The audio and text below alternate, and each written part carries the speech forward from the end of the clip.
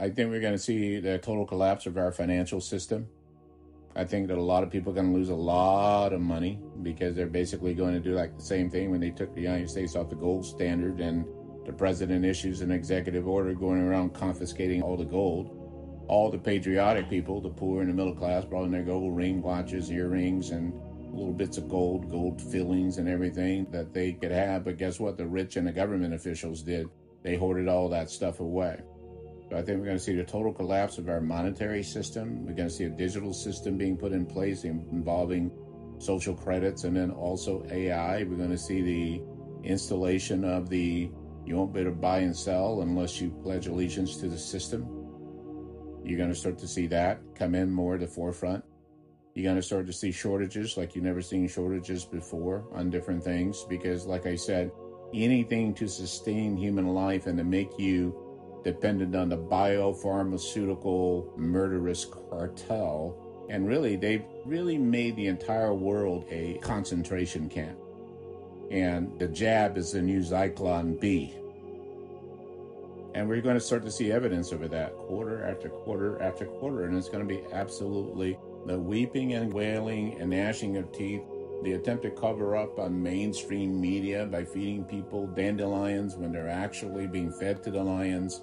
We're going to keep seeing that. We're going to keep seeing that over and over and over again. And things are going to come to a cataclysmic halt over this next year as people begin to realize the depth of the deception and the depth of depravity that went on, particularly during COVID, how we so willingly gave up our constitutional rights, rights to free speech. Look at what's going on Twitter now. The Twitter dumps went through 8, and now we know that the FBI and the CIA and all the governmental institutions, they were instrumental in the cover-up of 51 intelligence officials. They were instrumental in the cover-up of the Hunter Biden laptop that had all that incriminating evidence about Biden family payola. They hid that because they didn't want to interfere with an election when that's not their purpose and their job. So I think that all those three-letter agencies should be reformed if they're not yet abolished, because our entire reason for having a world's biggest defense budget, entire reason for having an intelligence community has basically been prostituted and co-opted by all these evil actors. And the American people's faith in institutional government, the last survey I read was at about 22% of people still believe in government. I'm going like, what the hell is wrong with those 22% of people? I mean, how much more evidence do you need? So again, I don't look at personalities, I look at fruit when it comes to, because the bottom line is, why are we electing these people in the first place? Why are we exercising our constitutional duty to vote? And like a politician said a long time ago, if voting really meant anything, they wouldn't allow us to do it. And that's what we have. We have a unit-party system now, so I'm not into this bipolar tennis match argument. Trump versus Biden, red versus blue, Democrat versus Republican, what have you, North versus South, or what have you, what have you. And that's that duality that they keep you in with the isms and schisms to make people scared alive to keep voting the same way, which isn't a vote at all. It's just vote on one side or the other, which is nothing more than controlled opposition, regardless of how you look at it. Our voting systems have been totally compromised. I have absolutely zero faith in it. I have zero faith in the White House. I have zero faith in our Congress. I do have some faith still in our Supreme Court and our judiciary. But again, a lot of our judiciary, just look at what went on with Arizona and Kari Lake. And Kari Lake, there's no reason why that woman should not be governor of the state of Arizona, except for the fact that she was promising to cut off the cartels and the international human trafficking. And look at the human trafficking and the human suffering that's going on with the children being imported across our border. A lot of them 6 years old and unaccompanied. Don't you think those children somehow are going to be fed in the human trafficking networks and organ harvesting networks and pedophilia networks and all this other stuff?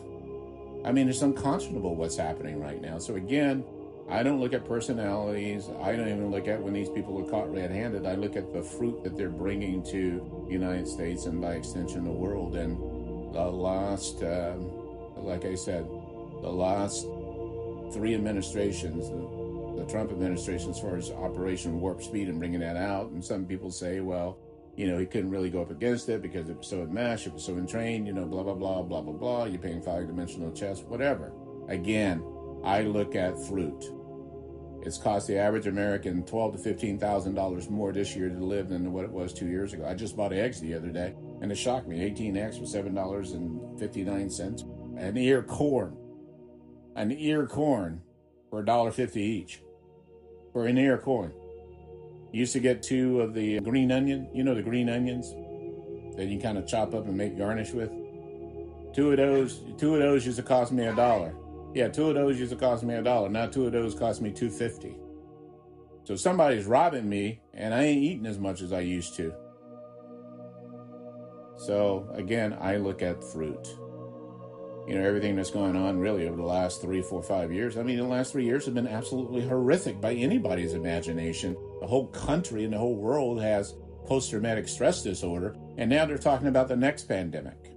So you know that these things are being planned. You know that when they bring you a sickness, they're also going to bring you the quote-unquote cure, which is actually the kill shot. So I encourage people to just pray for wisdom, you know. Pray for our leadership. Pray for sanity. Pray for order. But at the same time, you got to prepare yourself for chaos and to really defend your own lives, because people, I've said it once, I've said it a million times, just like in China right now. China has crematoriums running around the clock 24/7. They had one crematorium that was running so hard for so many months that the crematorium actually burned up the crematorium. 3 of their crematoriums, they're down to 1 because it was burning 24/7 for 3 months in a row. Now people are having to take their family members and have 10-day waiting periods, imagine this, in order to have their family members cremated. You've been listening to a Black Swan Media production of the Two Witnesses Podcast. Again, the Two Witnesses Podcast. And folks, you can reach us at Black Swan Media at protonmail.com. Again, that's Black Swan Media at protonmail.com.